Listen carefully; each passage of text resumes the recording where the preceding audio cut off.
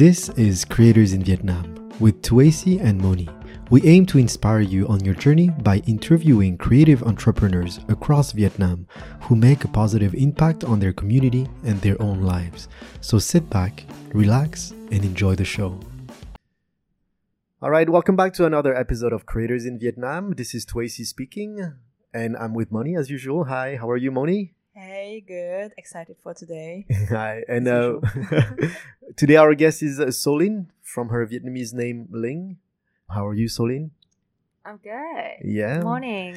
Monday morning from Ho Chi Minh City. So just a quick introduction of Solin. So you came back to Vietnam after living overseas in Switzerland, Singapore, and Uganda in 2015. You're today a university lecturer and the project lead for gender equality across Vietnam industries and for the Women Empowerment Club. Yes. Anything that I forgot? No, Yeah. that's perfect. That's very good. So today what we're going to have is a special episode where we're going to be still talking about you, Solin, because I think you have a very interesting background, but we'll also have a roundtable discussion about some of the topics that you find very interesting and that we actually find very, very interesting here in Vietnam, which is gender equality. And you have some really good information to give us. And parts of gender equality is women's empowerment. So we'll talk about all of this as much as we can for 1 hour. So we're excited. Sure. Yeah, and it's also a topic very close to my heart. So I'm really excited to hear Solin's perspective. How is it going on in Vietnam for gender equality? Very good. So just before we start, we like to ask our guest a little bit about their background. So just your upbringing, how you grew up here in Vietnam or not in Vietnam, and you know your relationship with your parents, and overall what brought you to be you today. Wow. How many minutes I have for that? Yeah.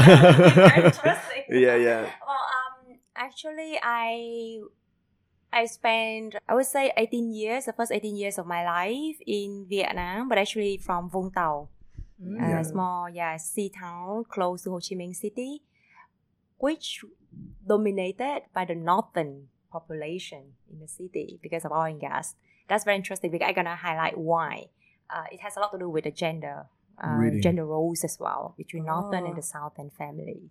That's interesting. Right. So after that, I moved to Singapore first for my education and then working there for total around 5 years in Singapore before I continued From 18 to... to 23. Oh, wow. University then? Yes, university nice. and working for Yeah, over yeah. 2 years.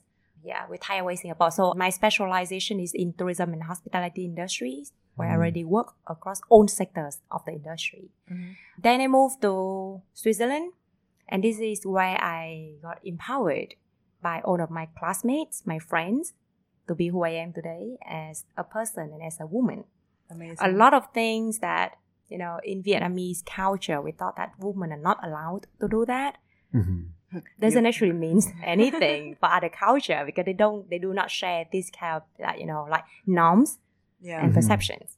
Yeah. So that was the first time I was like, oh, wow. And I break through as a person. Discovered a lot of my talents because I believe I could do it as even I'm a woman. And then after that, I chose to do something that, to be wild or crazy. My parents almost went nuts and dragged me back from Switzerland when I told them that, okay, I'm going to Africa for work, right? To Uganda specifically because I'm so passionate about ecotourism. Yeah. So, and my parents, because in Vietnam, a lot of people don't know about, Africa is like mysterious, Definitely. right? It's mysterious land. And they say, why are you going there? Are you crazy? You're already in Singapore and Switzerland. Why don't you choose, better developed countries? Why going to underdeveloped country and all Don't that? make your CV look bad. It's true though, right? It's too dangerous over there. And when I went there, it's very funny because in my family, I'm so independent. They grew me that way because I'm the firstborn child as well. So normally they only call me probably once a month. And when I was in Uganda, they call me once a week. Oh, okay. I see. And that was so interesting. I was like, no, stop calling me. But it's completely changed my mind, who I am as a person again in Uganda. I become a lot more humble, realizing, really it's deepened my realization of people from very different background, right? Our expectations for other people, and that's why I grow my empathy for others, right? Because I really experience it in a very deep level when I work with my teams as a leaders. Yeah.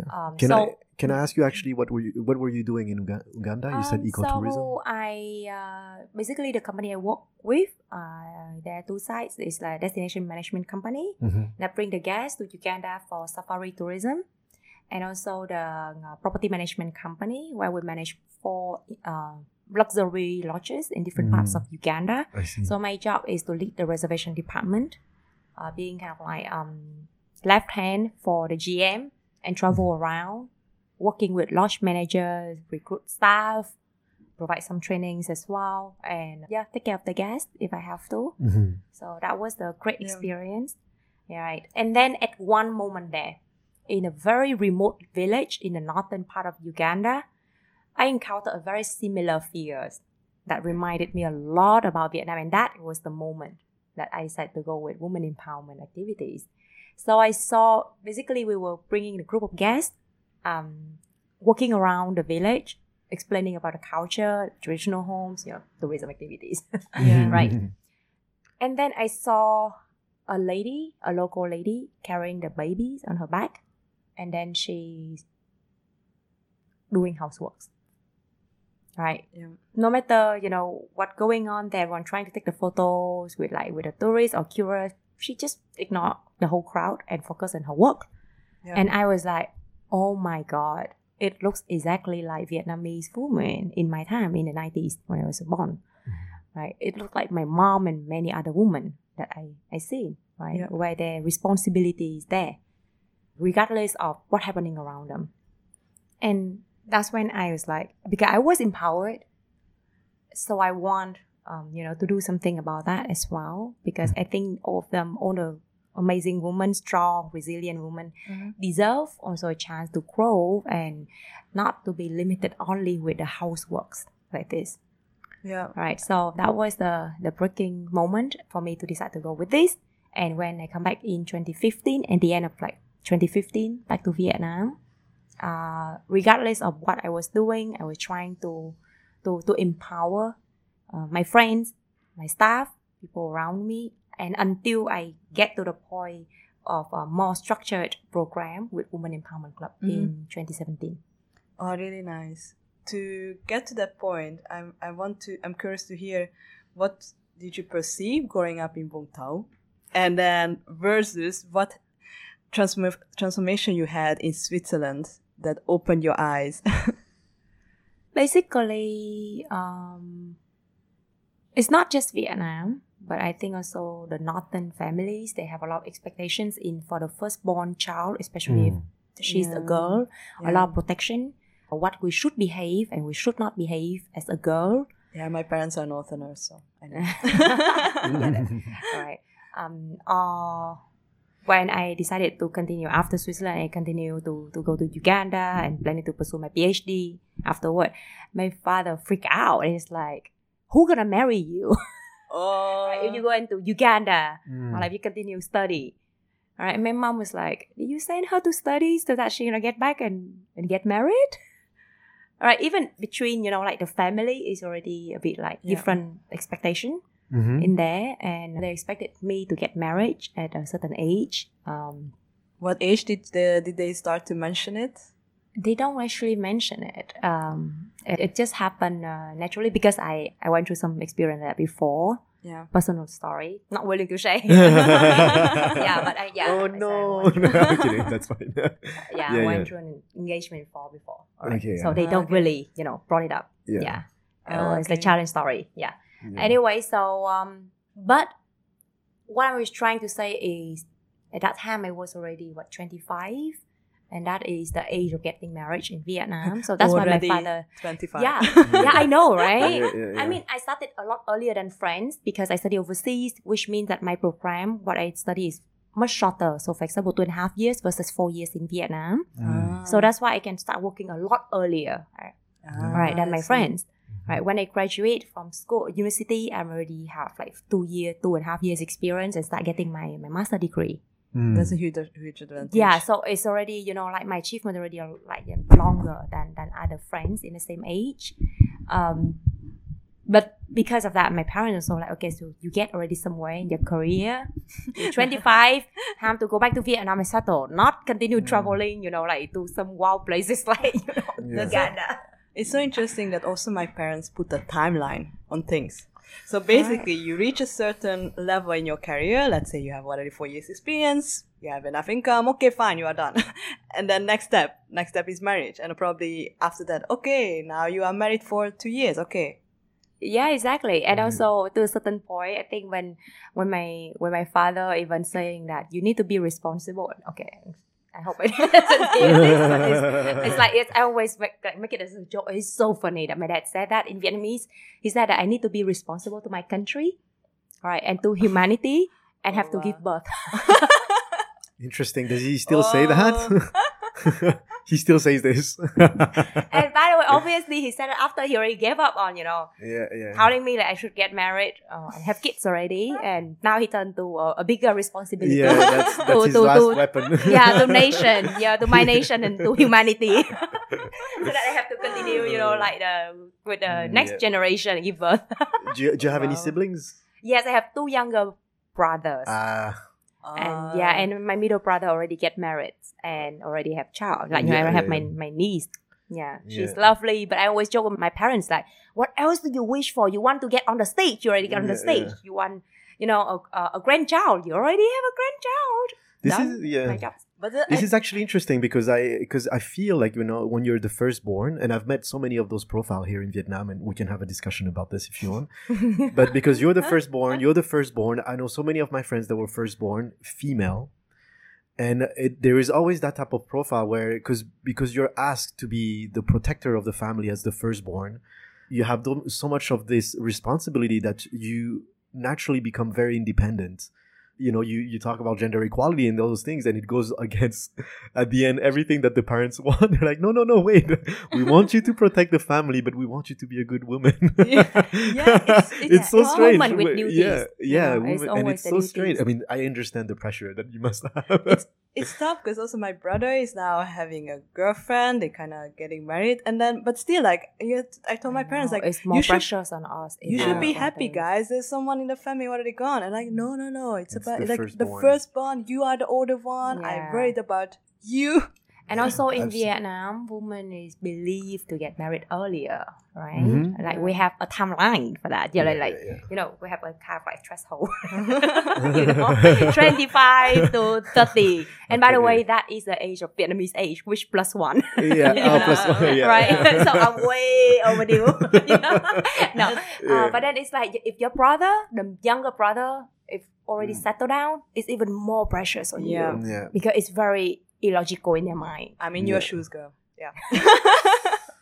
I've seen a lot of those profiles, and it's such a conundrum. You know, until now, my relative, and I still remember in my brother's wedding, and until now, my relative is still saying that I'm a loser.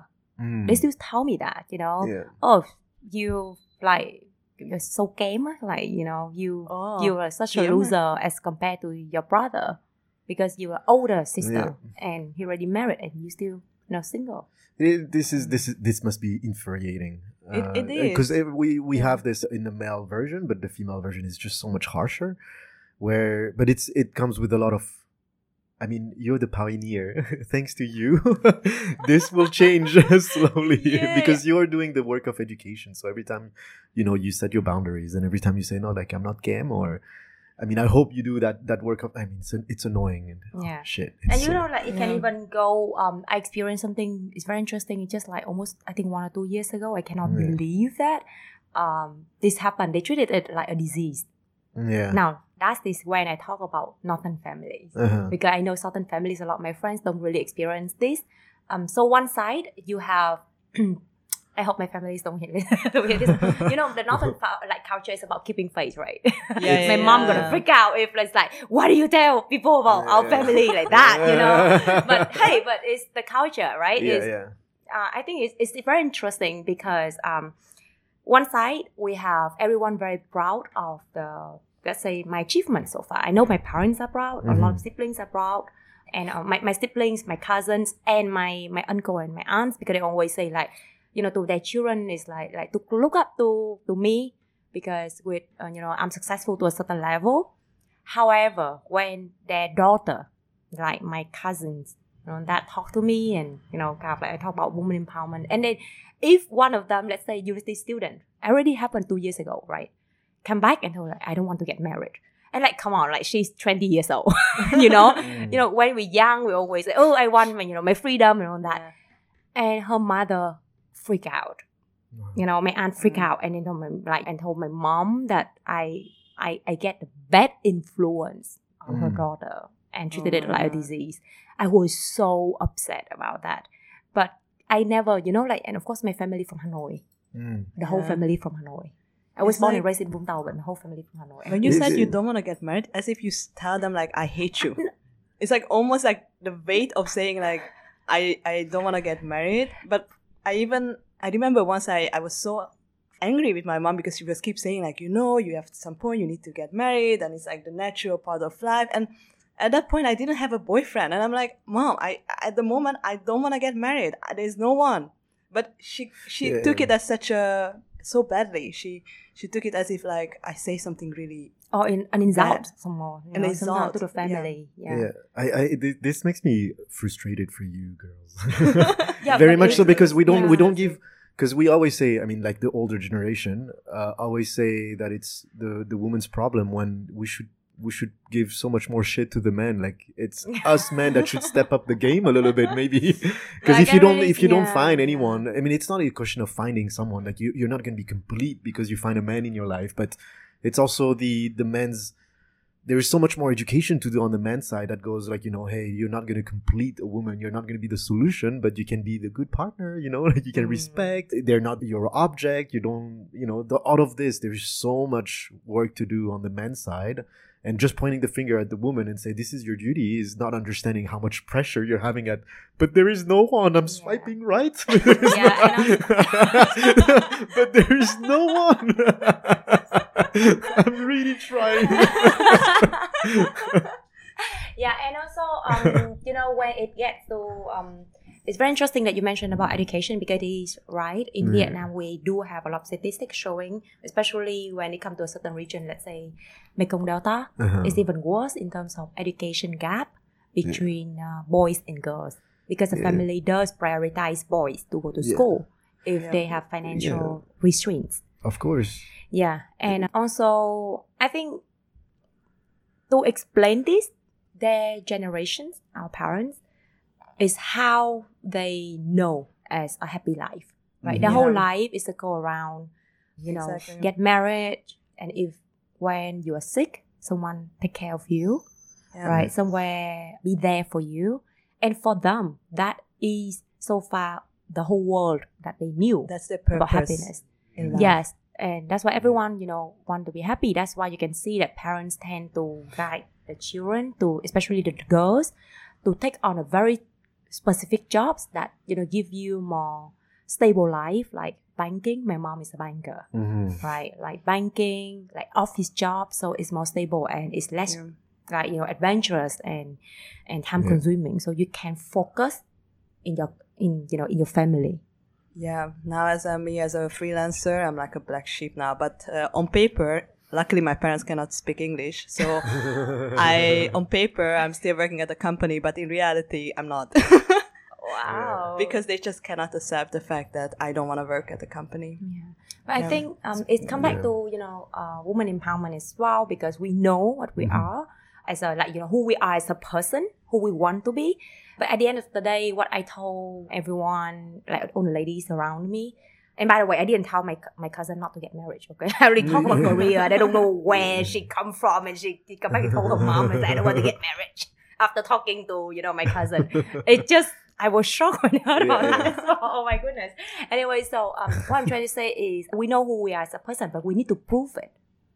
Right? So my parents, especially my mom, stopped pressuring me as well, because I think they they saw me. I mean, at a certain point, of course, I was with someone, and so introduced him, let's say, to my parents, and they were happy. But then after that, when I broke up, they see that I'm really unhappy or maybe mistreated in a way. You know, it's relationship for us, right? We, you know, global citizen, we familiar with this. But I think they see it as well. And it, you know, it pains them to see us that way. And they can actually compare to how usually happy we are without this situation. And I purposely sometimes I just poke my mom a bit and say, hey mom, you see, like, because I'm not married without any kids, so I've been bringing you travel the whole world with me. And, you know, that is my happiness. And you can really see it. You're happy as well, right? Right? So that's once in a while I have to actually poke them to remind them that, hey, I am still happy, but in my different way, in my own way, without any man or children to be there. It's the lack of reference. Yeah, you're giving them new reference point now. It's like, yeah, hey, exactly. Look. And slowly, I think they accept it. And That's also, I think I'm lucky that my parents travel the world as well. I'm trying to do that with my mom. My father, because of oil and gas work, he travel a lot. So he see things. It's just that the preference, you know, what he chose the culture and, you know, what he been seeing mostly in Hanoi, everyone following that same pathways. But in the South is, you know, it's more open. And my mom is very open-minded that way. Yeah. So, but I know a lot of women are not in the same situation. Yeah. Of course, yeah.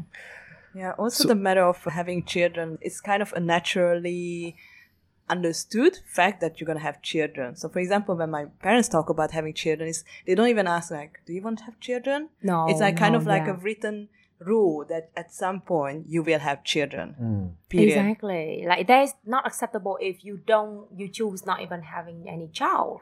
Yeah. Right. Let's say if you say, I dare any, you know, firstborn daughter in Vietnam that to tell your mom is like, I'm not gonna have any child. I just adopt dogs or cats. Yeah. No, cannot. You cannot do that. Even my mom, you know, like she's a lot more open-minded now. But when I told her I'm going for my PhD, and she's still, why don't you have a baby first? I'm gonna take care of your child. During your time study overseas. I was like, what? It's my child and you're willing to take care of him or her for like what, 4 or 5 years for my PhD? And you know, that's the very beginning. You need to be with the child, you know. Yeah. And probably my mom actually, become that's the mother. The old Chinese mentality, the old Chinese culture is like this: grandparents take care of their kids. Yeah, even my mom was telling me that, you know, to give birth and then they can go. Yeah, she gonna take care of my child. I was like, no, that is not right. It's interesting because I come I'm from France and we have a lot of Vietnamese immigrants. And I was talking to my friend. Now we both lived in Canada and he has a kid, and he told me it with his wife. He was like, you know, we can talk a lot about, you know, modern culture, but if my parents were here to help me with the baby, that would be so good. You know, he was like, we're independent. I don't want to bother them. He was like, maybe I'm gonna fly them here so they can take care of my baby so I can work. So but that's a thing, but it's completely different from being separated completely. You know, very beginning years. Yeah, you know, super important. Then why you give birth? Just to fulfill the duties. And when you still have that time, right, as woman. Or to make your parents happy. That's always the worst solution. Yeah, for them it's happiness. For my mom to see if someone running already have my niece, and when she take care of my niece already, like they're tired, and she's like, I'm reached the age, I don't care, I don't need to take care of you know, the children anymore. They give birth, they have to take care. I was like, then you ask me to give birth, and then you take care of my child when I'm not even here. It's a lot of conflicts. I can see that. But you see still like a lot of growth in your mother, at least after every conflict. So she understands, like, so there is an evolution of things. So that gives hope. I think it's like for the next generation. Two thoughts, you know, keep intertwined in her mind. That one side she understands, you know, the pathway I want to take. The other side, she also have her own belief and what she really wants as a mother. So she kind of like constantly fighting it, and it's also the when you live in an environment for so long. We left, so I like how you said global citizen. We left, and we've interacted consistently with different type of cultures. So we are aware and we're used to those type of culture. But for people like I see it with my girlfriend sometimes, and I see it with people that they can interact with us, and when they interact with us because they feel our intention, they understand our words and the logics behind it, they'll believe in it. And as soon as they go back to their environments, it's like this black hole of like, no, you're not gonna change. So for 5 minutes they're like, yeah, I understand you, my daughter, yes, I have hope for you. And then they go back home, and then the uncle come, and then the husband is talking, and then everybody's like, oh, but why is your skin so bad? And oh, why are you so dark? And then you go back to that environment of like, you know, the... Yeah, but that's why the foundation of Women Empowerment Club training, you know, circle around this, because the mission of Women Empowerment Club, the 3 E's, the first level, you know, is a bit like Maslow hierarchy of needs, right? We have levels. So the first level, foundation level, is empower yourself. Yeah. So you need to really know your central values as a person. Very good. So that no matter what, because people will always talk. Yeah, exactly. Right? And how many people you gonna please, right? You're talking about just Vietnamese, okay, your own family, your relative, regional area, right? Northern, southern family, central family, then Vietnamese. And if let's say if you go overseas, you live in other countries, how many people you have to please? How many cultures you have to please? Right? Yeah. As long as you know where your core values are, right? Then you're not gonna be shaken with that. Then the second layer of empowerment is women empower women. This is extremely important. Yeah, so important. Yeah. It's so important. Why? Because a lot of Vietnamese believe that actually women pull each other down with jealousies, with competition, gossip, and all that. Yeah, but I believe that women actually the best companion you can seek for in terms of supports, because they have to, no matter, you know, regardless of the backgrounds, the education levels, experience, we still, all Vietnamese women, we still live in the same country, still experience the same culture, similar expectations from families, societies, responsibility we have to take or we're supposed to take. So they understand deeply, you know, the struggles we're going through. So that's why we can share and connect with each other faster and easier, and know how to support each other best, because we are in each other's shoes to share this experience. Right? So that's why Women Empower Women. So we also have mentoring program where alumni come back and mentor, you know, like the new batch. And the highest level is Women Empower Community. So after 3 full days of training, the ladies gonna do 8 weeks project with NGO, local NGOs, also for enterprise, to apply everything they've been learning about, like learning to understand their values, what they really want, do they enjoy doing the community work or not, and also learn how to work with other women. Yeah. All right, like women empower women, because they will always, you know, like those people are mid-career women. So they're somewhere, you know, they're leaders. Sometimes they can be very strong, like, you know, opinionated, strong-willed. But when you put a group of them together, there will be clash for sure. For sure, yeah. Right? But how can they learn to look at the main goal in the end, toward the end of the tunnel, instead of like, you know, just a small, like, you know, competition in between, right? So women empower women. Learn how to do it in 8 weeks, and also to deliver the goal by the NGO and support the community. That is the structure of the program. That's super powerful. Yeah. I have goosebumps. This is really beautiful. And I like it.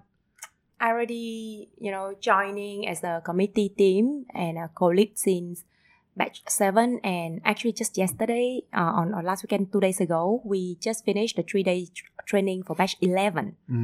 Right, so it's almost like 300 ladies that you know was empowered already. A lot of them, you know, I can say that I already have a few years observing the results, you know, and I see they glow. I always say glow. It's like, you know, a tree that really like they are watered and they really glow. Yeah. I can see it in like so many individuals, and I also interviewed them personally, and they said that yes, a lot of their friends was like, what changed in you? You know, like you are you, but you're very different. Like you are a lot more beautiful. But they cannot explain why. We know themselves. Because exactly, because the seed inside them grows. Now they know who they are truly, and they know their choice and everything, right? So that, you know, in Vietnamese we say we have the word tâm sinh tướng, as in you know, like your mind change your appearance. Yeah. And this can be seen so clearly through the program. The impact that you're having right now, I mean, 300 leaders spreading the message, and it's a beautiful message. Yeah. It's a true message, being authentic to who they are. That's so beautiful. Yeah. Can I just summarize the 3 levels? Because I think it's going to be 3E, important. Yeah. The 3 E's are empower yourself by knowing your core values. Yeah. Women's empower women. That's the second level. And women's empowers communities. Wow, Yes. that's so good. Yeah. That's so nice. Very good. I'm full support Yeah. for this And, in Vietnam. and just to finish with this, it's how do you join? So first they must be Vietnamese. Yes. Yes, 25 to 40 years old, so mid-career. And very simple, we don't need advanced English because, Vietnamese, training Vietnamese, doesn't make sense when you speak English. But they still have to do the presentation at the end on graduation day to the representative of US Consulate General. So a decent level of English that they can present and answer Q&A. They just need to fill in a very basic information form and record a video of themselves for around 2 minutes, right? To answer a set of questions like who they are, why are they interested in women empowerment, and what do they plan to to share this knowledge they learned with other people. Yeah, this is such a nice recruitment. and a lot of people everybody they did. actually have like a bit. It's still not common for many people to record a video as an application because a lot of people they're not comfortable, recording themselves. But even through phone interview, reading your writing, they are not as powerful as looking at you in a video because we can see your authenticity. Yeah, and how Yes. willing you are to actually put yourself out there. And also, it's a very good way to test your level of English. But that's the minor. We daunting, want to yes. see the sparkle in your eyes. Yeah. Yeah. And also This the is- sparkle happens when someone really committed. So when someone really make the application, put themselves on the video, it shows that, okay, time to don't care anymore about how I look and what I say, just really show up Yeah. and do the work. And so now that it's been 11 batches, what's the future of Women's Empowerment Club? So since batch 11, batch 7 until now, it's been running by alumni. Yeah. So Oh, it's me a and self- the friends, yeah. so it's very sustainable Yeah, because we have different different leaders. Let's say 7 and 8 were run by different leader, and 9 to 11 to now it was different leaders. Right, but all of them are alumni. So alumni running program for alumni. And the whole that's program amazing. is a year? How long is the program? So every year we open 2 batches. Okay, yeah. All right, so probably until next year gonna be batch 12 and 13. Wow. Yeah, and because we had a press conference to celebrate the 10th batch anniversary on March, and I heard that in Hanoi, American Center in Hanoi, they just started running this Women Empowerment Club for the Hanoi. Oh, so it was They did in Hanoi, so it was just in Saigon. All for in now. Saigon, and Oh, we even wow. asked before, is there any other Women Empowerment Club activities in other countries? No. We were literally the first, and so actually also we Wow. have other countries looking at this model. So you're And taking then we over have- the world. Yeah. That's good. No, that's good. The teams, it's the alumni. Yeah. Just That's a so small nice. part of it. That's actually so nice. Yeah, Vietnam needed so much, especially the north.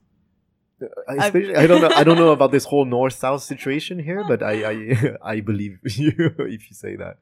I think everybody needs it. I mean, every ladies. And now I think after women empowerment, leading from there, we also would like to understand more how gender equality plays out in different industries, because Soline, you have work in the gender equality across Vietnam industries. So how do you translate gender equality into industries in Vietnam? Okay, so apart from women empowerment, right, which a lot of people related to gender equality. Yeah. For me, it's just a small part of gender equality. So I had a chance to work in a few different industries. Since I was back to Vietnam, from IT to HR, and I worked with a lot of different clients from different industries. I've been seeing a bit of the gender unbalance. That is just the surface, right? So the surface of it, tip of the iceberg only. And because I'm really interested in this topic, so I also go to a lot of events and I hear a lot of leaders from different industry talking about these issues as well, then I start noticing that only the scholars and the leaders talk about this. But it's very generic. It's normally not down into actions, specific actions. So that's why I've been wanting to do something, but with industry context specific. Because in Vietnam, even in industry, let's say healthcare or education, right? A lot of people think that, wait, but you have female and male teachers as well, right? Why is it, but like, is it like in gender inequality, does it exist? But it does, right? So it's like much deeper into the industry context. And how does it look like? Like, I'm not working in education, for example, but how the inequality looks like in education in Vietnam? Actually, it depends. Normally in Vietnam, you will see that you might have both female and male representative in the industry. But let's look at the management board, the leaders, right? That's normally we there's a lot of facets we touch on. For example, representative in the management board, is it more men or women, right? In beauty industry, it's also very interesting that actually if you look at our website, you will see a lot of statistics, even globally. For example, in the beauty cosmetic industries, is the women are the one who spend the most. But most of the top level is only men. So interesting, right? And that is just a very small part of it. But if you talk about gender equality, especially in the working environment, there's a lot of kind of like checklists for you to look at it, like inclusive voice, right? For example, in Vietnamese culture, if before you have a meeting, who prepare the meeting rooms? Who serve the water and coffee? Who gonna be the note takers, right? Or you can see even like is a study globally about this. It's like, for example, when woman is talking, men tend to interrupt them more than men interrupt men. Yeah, for sure. That happens. See? So all of this is actually gonna come from, or like, if now we see in Vietnam, right, is more people speak up about bullies and harassment at work, right? And all of this coming from a foundation of like lack of respect for a certain group of people. It can be like gender. It tend to be more like, unfortunately, it's still in Vietnam. On surface, you see it's still men toward women. But I also know there are a lot of things that the other way around. However, because of Vietnamese culture, men do not really speak up about this because they are perceived, they under a lot of pressure as well. They have to be, strong, reliable. So if they are, a victim of harassment, they consider weak, or they use the word even like it's very, disrespectful for women. They call đồ đàn bà, like as a woman. So they lost their, their masculinity. Yes, masculinity. It's just toxic masculinity again. Yeah, that's the big problem. Exactly, toxic masculinity. Exactly. And a lot of very interesting statistics you see on the study as well. Sorry, I'm an educator, so I all about the statistics study. I like that. Give me those statistics. That the level of people, the number of people who committed suicide because of depression, men is higher than women. Because they cannot speak up. Women are considered as the creatures who are more expressive, right? Or sometimes, like, in Vietnamese, they always have this like, the mocking is like, women are very talkative, right? Talk. Like, in Vietnamese, we have to say that 3 women and a dog, it makes a market. A wet market, by the way. No, really. 3 women and a dog, it makes a wet market. Wow. So, and it's like, men are expected to be strong, to be the one, like, to have to be burdened with financial, finance of the family, to be the breadwinner in the family, not allowed to show emotions, to be weak, right? And because Vietnam is still a masculine society. It's exactly how my father taught me like this: don't cry, don't show you're weak, it's because don't lose face, be strong when you just wanted to cry. It's like, so it's very toxic. It's kind of like not acceptable in there while we're still, human. So that's why when we talk about gender equality, it's very complicated because Yeah. it's intertwined deeply with the culture aspect in it.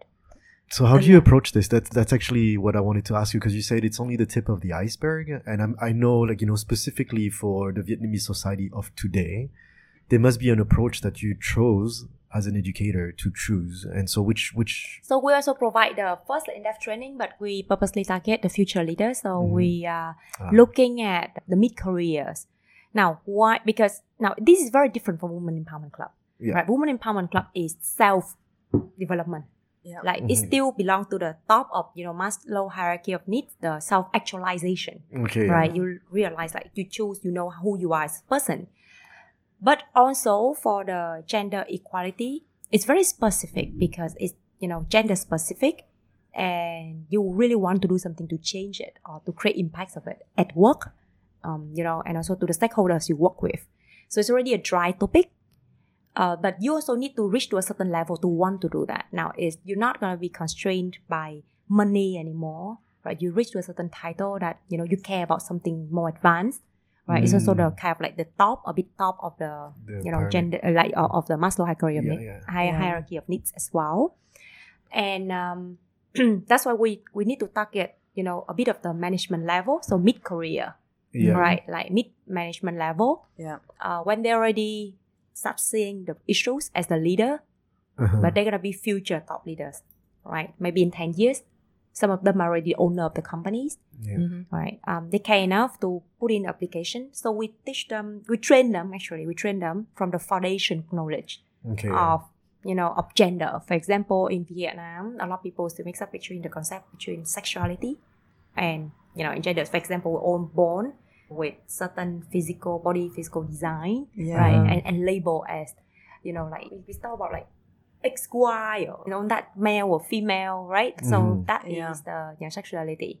And then gender, and then gender roles, right? And then we start going deep down into how it reflects through, for example, in education. So we show also some pictures on our Vietnam. Yeah. Very interesting. For example, in one of the slides, we're saying we count 4 different frame of doctors, and all of them are male. Yo, that's crazy. Yeah. Yeah, and we talk about, you know, unconscious bias and how it started. Yeah, We talk about, yeah. if you really notice that girls always play dolls attached to pink, Yeah. Yeah. boys always plays, you know, like cars, blue color, right? Superheroes, right? Yeah. So it started very young age, Mm-hmm. and even when most of them already have children, for example, and then they start picking the toys for their children. Unconsciously, they also pick those Yeah. without realizing. So a doll for the girl, and then it's so automatic.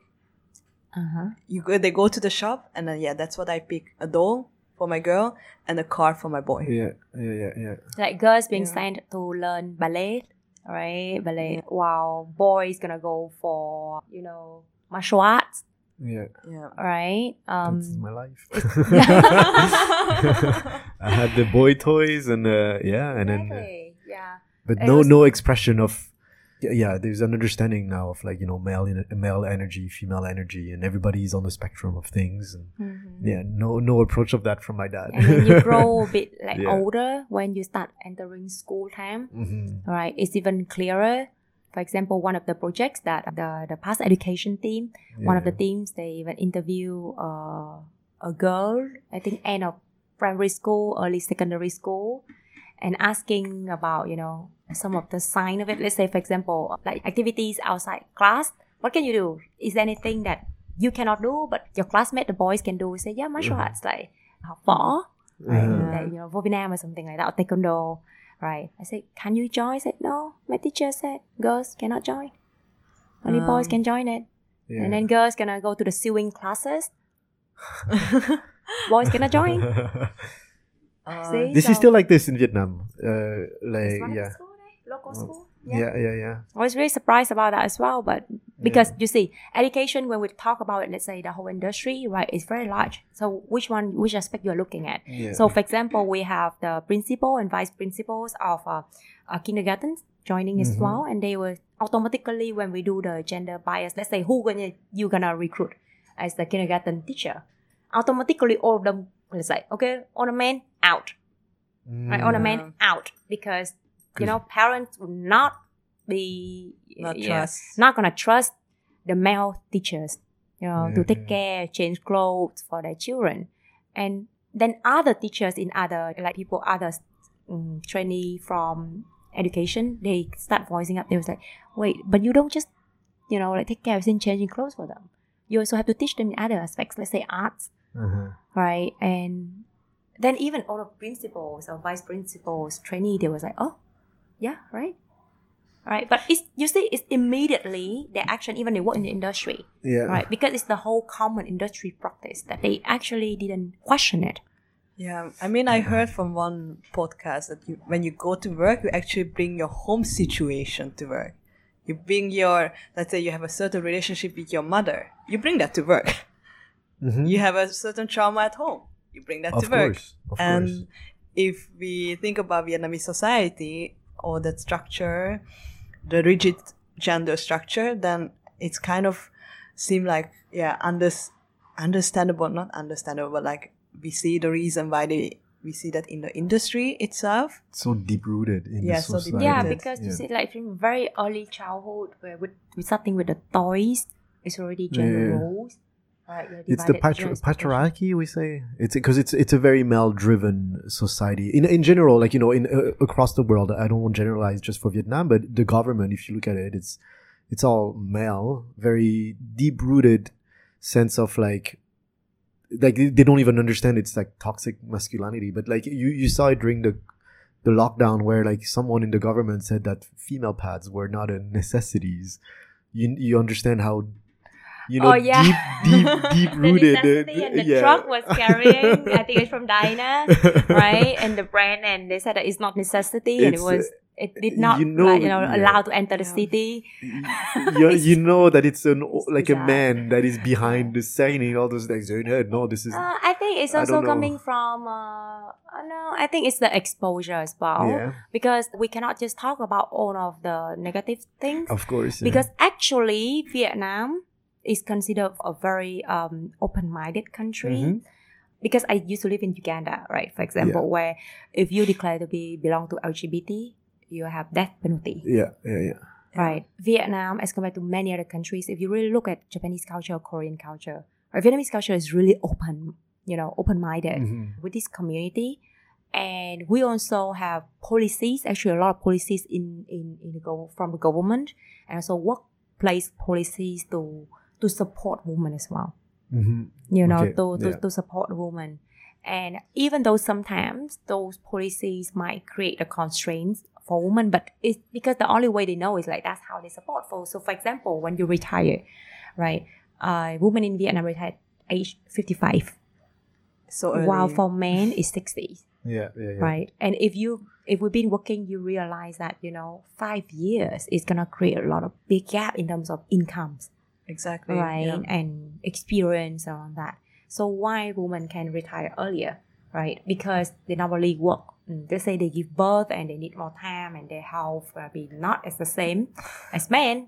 That is the good intention from the beginning, but now it's not applicable anymore.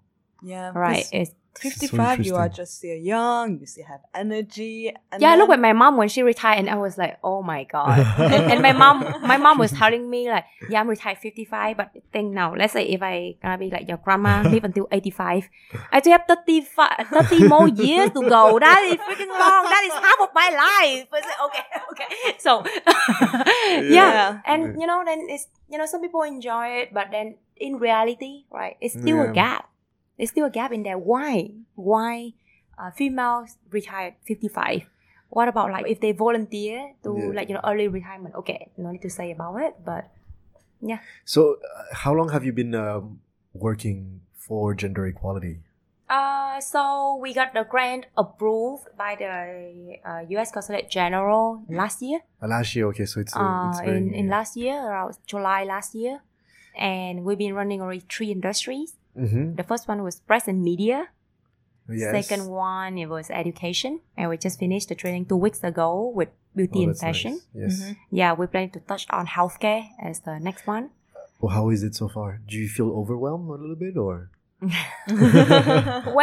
Because I'm also university lecturer, right? So let's say if the training crossed around the time, I have to submit a lot of markings. I think it's about time management. But I think it's the passion. So it actually gives me powers, and when I see a lot of feedback from the trainee, because we do have the test before and after the training. So how the thing that, for example, at beginning, let's say when we have the question is like, do you think your workplace is, gender equal?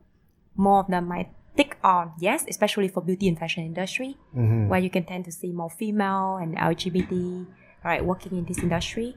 But then after they really learn about aspects of what does it mean by equal, when gender equal, and then the most of the answer no, all right, but it's good because it's that's what they mean by awareness, right? Because we just aim to raise awareness, and then they're gonna practice something to raise awareness for other people in their environment as well.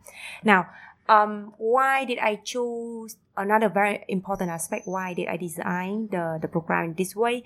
Because I believe that, as you were saying, we carry everything, at home, our experience to work. I look at work and in work. First, everything we experience at work, things that we might not even call out as the okay, it's a sign of gender equal, and we think it's okay, it's all right for it to happen. It's happen at work. It will show and reflect through your work afterward, because your perception about certain thing, it was affected by your environment, that you thought that it was okay.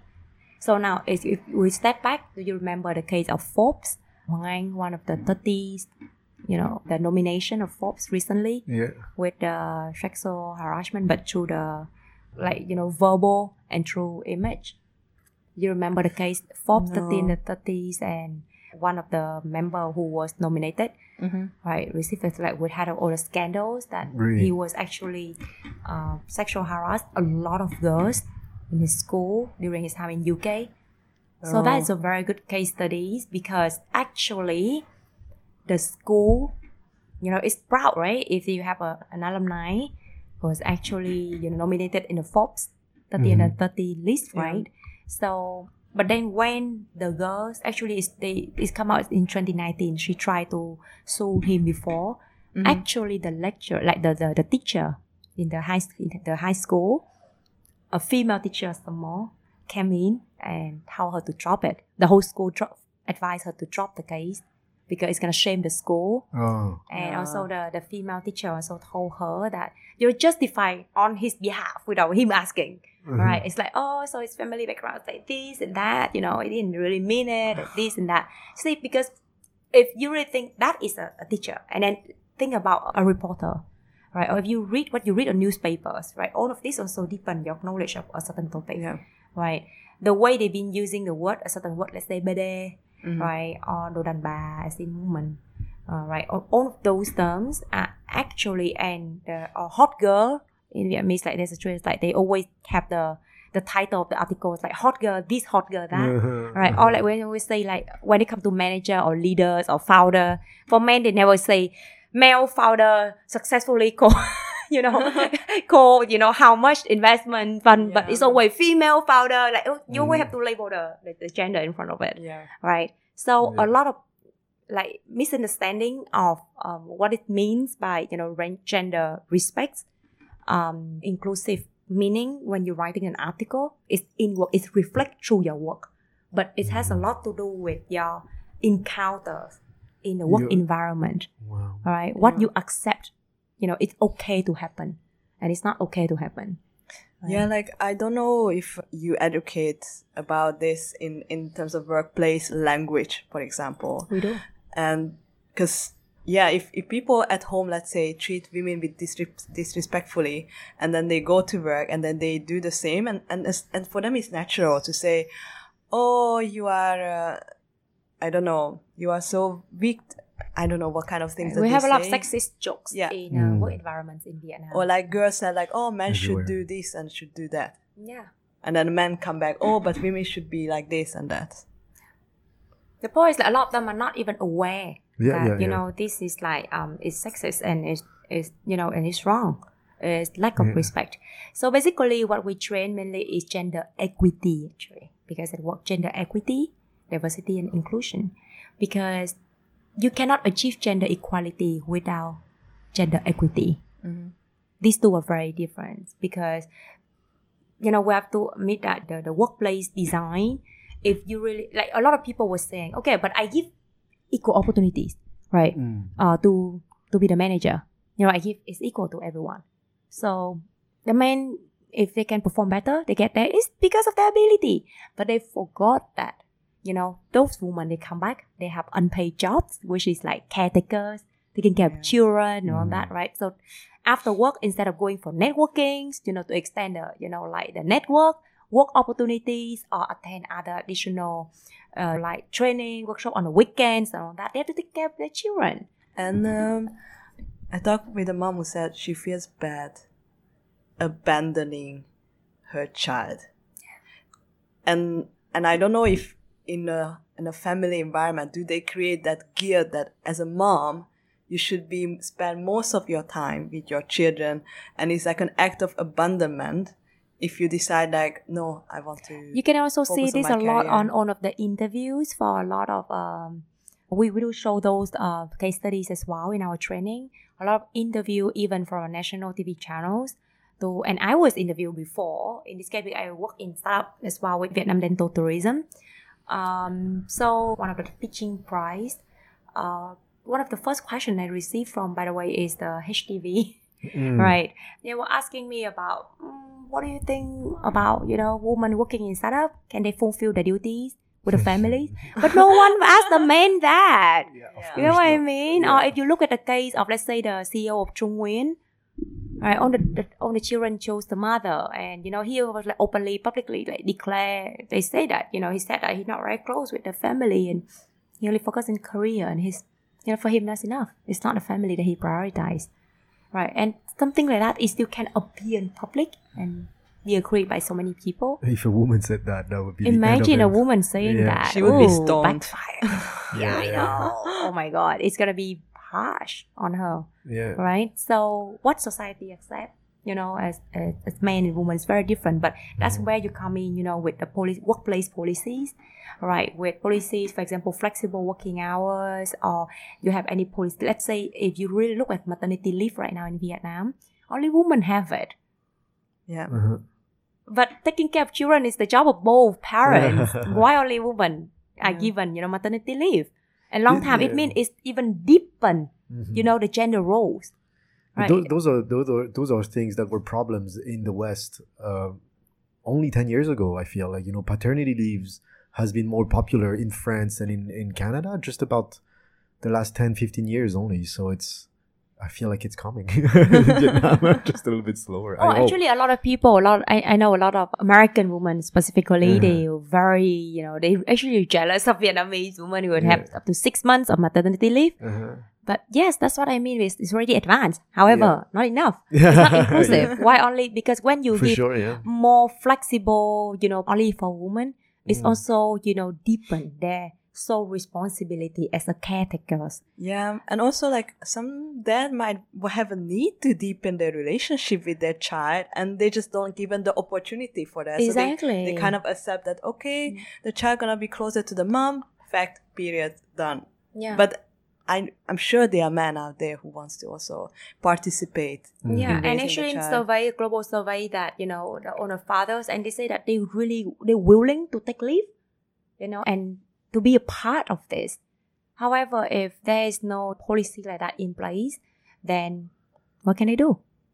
Yeah. All right. So this is now there are two different level of policies. One is coming from the government, right? So luật lao động, right? So this is for the labor laws policies, and then one is the policy within the company, so created by the companies. So advanced organizations, they're gonna have very good policies in this to support both support especially the female employees. Yeah. I have a question, but I'm not sure if I can phrase it well. But do you think let me try. So do you think when we talk about gender equality or gender equity and when we're trying to educate people on those problems, we're avoiding maybe the bigger picture, which is and we've seen it after COVID and everything, maybe the structure of society, of how work is, maybe that's the bigger picture is we shouldn't be working in corporate companies. We shouldn't have leadership this way, maybe.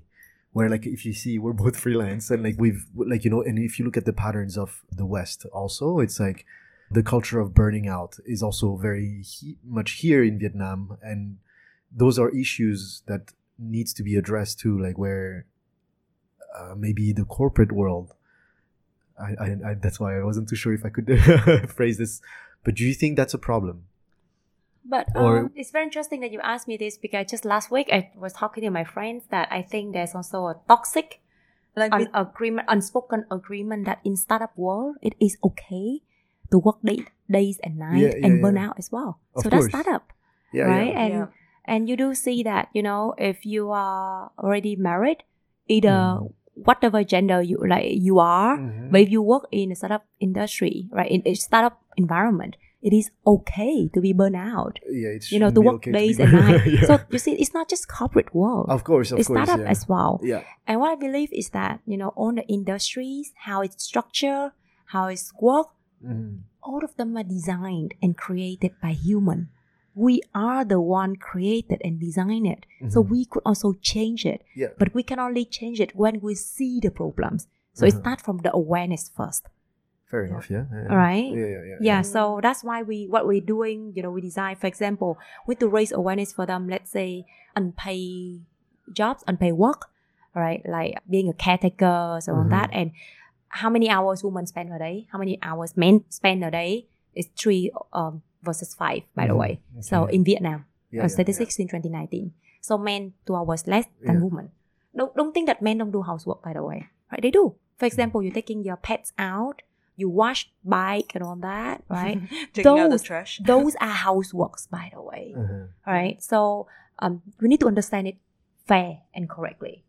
Right? However, if we look at much bigger picture, okay, now how those unpaid work affect their performance at work, right? Because they can be burnt out if they doing all of this at the same time, right? And how would it affect their future career growth? So, right? So all of this coming to a much, because everything is linked to each other. We are social creature, very complicated. Yeah. That's why I say that we bring all of the experiences, the burnout at home to work, right? And reapply it into the workplace, right? So all of the future leaders, right, they need to be aware of all of this, right? No, actually, Thanks for answering this way. Or inclusive voice, the same thing, right? The small little thing, the practice, you think that's okay, but why is always women serving the drinks or prepare the meeting rooms or be the note taker, right? Who is the one who tend to be spoken less in the room? Where are they sitting? It's also interesting when you mention like outside the podcast, actually, this kind of what women also expect men to do, like changing the water, doing the heavy stuff. And I think it's also so unconscious thinking that we women, Vietnamese, we are weaker than men. So a lot of, in mostly every training, our like training members always voice up about the example of changing the water bottle. Right. And I also see so many men feel uncomfortable about that because they was like, hey, it's not written in my job description.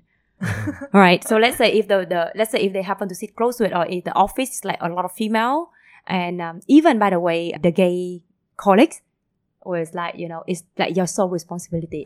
Like, you know, like empty water bottle. Hey, why you haven't changed it? It's like, wait, sorry, it's not my job responsibility. All right. So at least you try, and it's like, you know, it's up to them if they want to support it or not. But don't expect that. It obviously is their role, it's their job to do that. There's so much, empathy, compassion. Or another one is I see a lot of people mention about it, and it's so uncomfortable for me. Is that physical sexual harassment, but for men.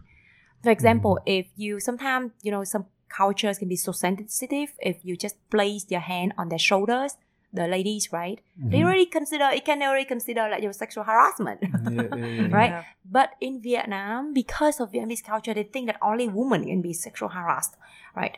It's sometimes the way they joke is very inappropriate. They can touch the man, and if the man show that, okay, I want my, you know, like personal space, I'm not comfortable with that. There's always like, the sexist answer is that, hey, you man, you must be like enjoying that when women touch you. Why are you reacting that way? Yeah. So all of this is not seriously taken, into consideration because you don't respect men and women the same way. Even the woman did that, men as well. Yeah, it's important to mention the two sides of the coin. So it's not only about women to have equal rights, but also men to have the same rights to talk about harassment, talk about not changing the water bottle. Because ideally, in our training, when you reach to a certain point, you realize that we're all human. And we should be treated the same. And gender, for me, in my opinion, I don't speak on behalf of other people, but for me, gender is another label that we put on ourselves. Right? Yeah. Oh, because you're a woman, so you need to be treated this way. Right? But if you see everyone, really truly equal, it's like we're all human beings. Right? We have the right to protect ourselves, right? To say no to things we're not comfortable. It's not because I'm man or woman that I should or should not behave or be treated this or that way. Yeah. Right? Yeah. I really appreciate this conversation. I truly appreciate where it's like there's a tendency because when we look at gender on a very binary way, it becomes this opposition and this competition and this war.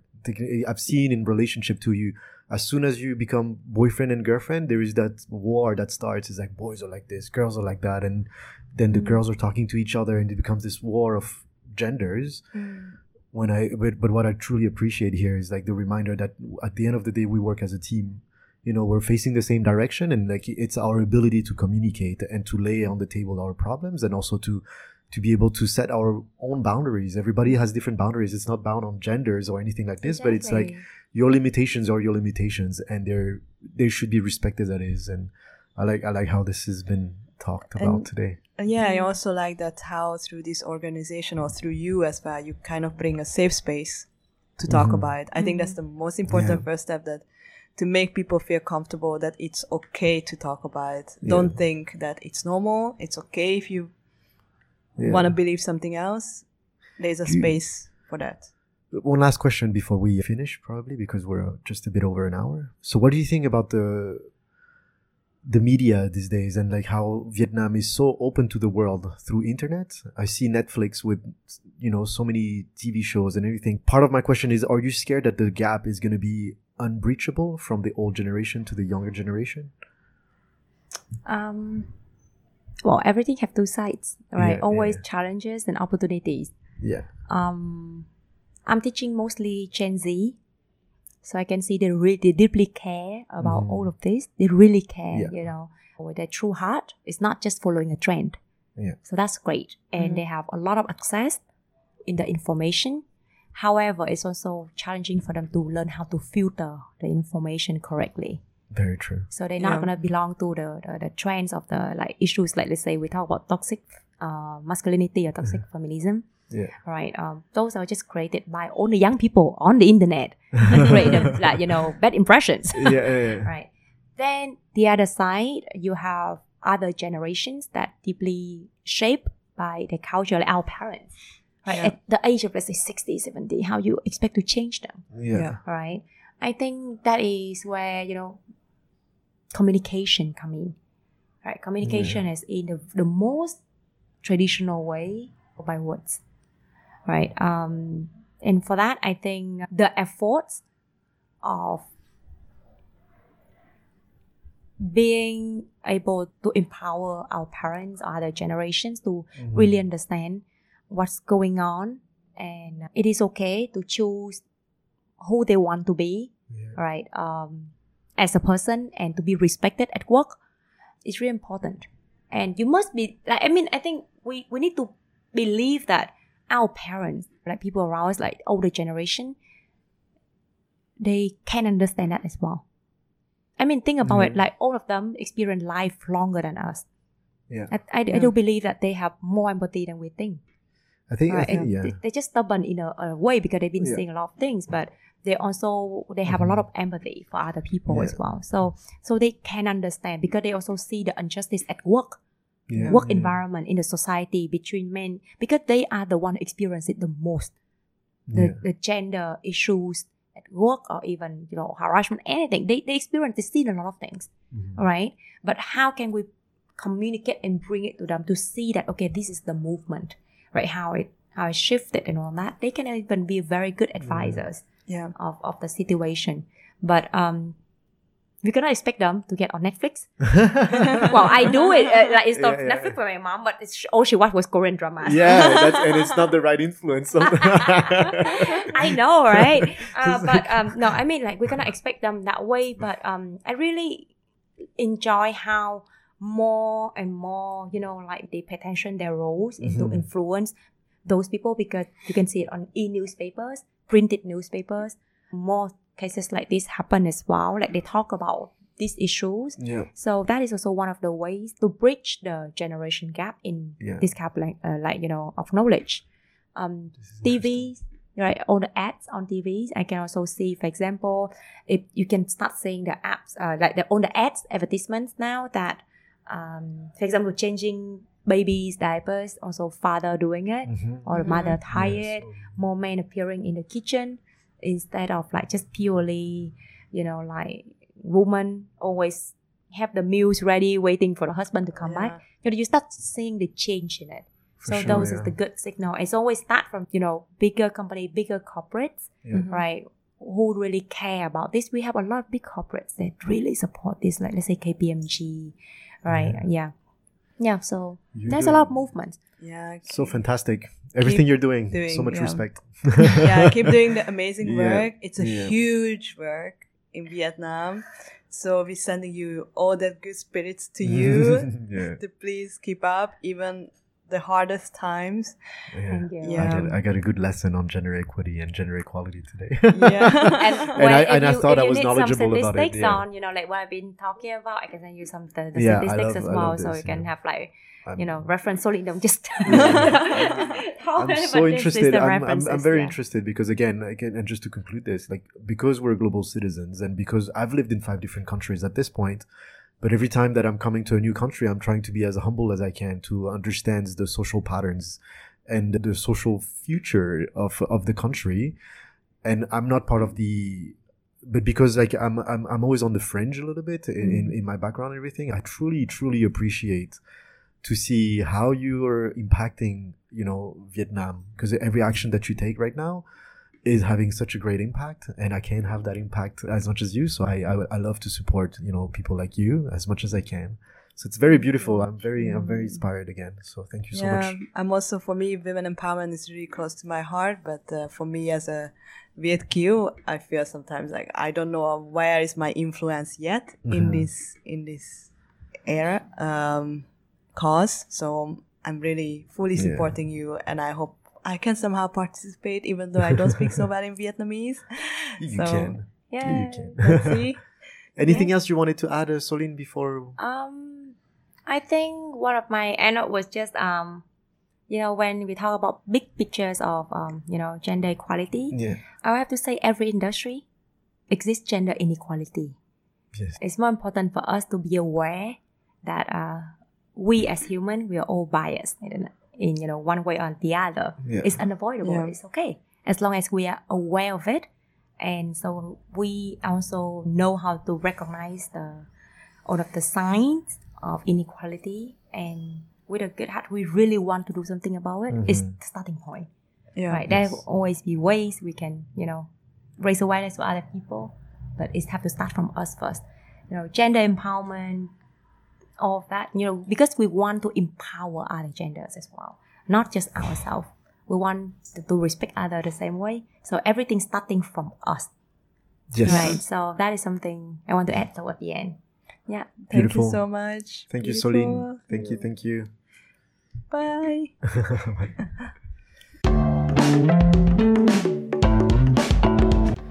Thank you so much for listening to Creators in Vietnam. If you like this episode, become a part of our mission to inspire others by leaving a 5-star rating and review in Apple Podcast.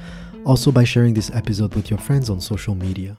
This one small act can truly make a difference in someone's life. Don't forget to subscribe so you don't miss an episode, and see you next time.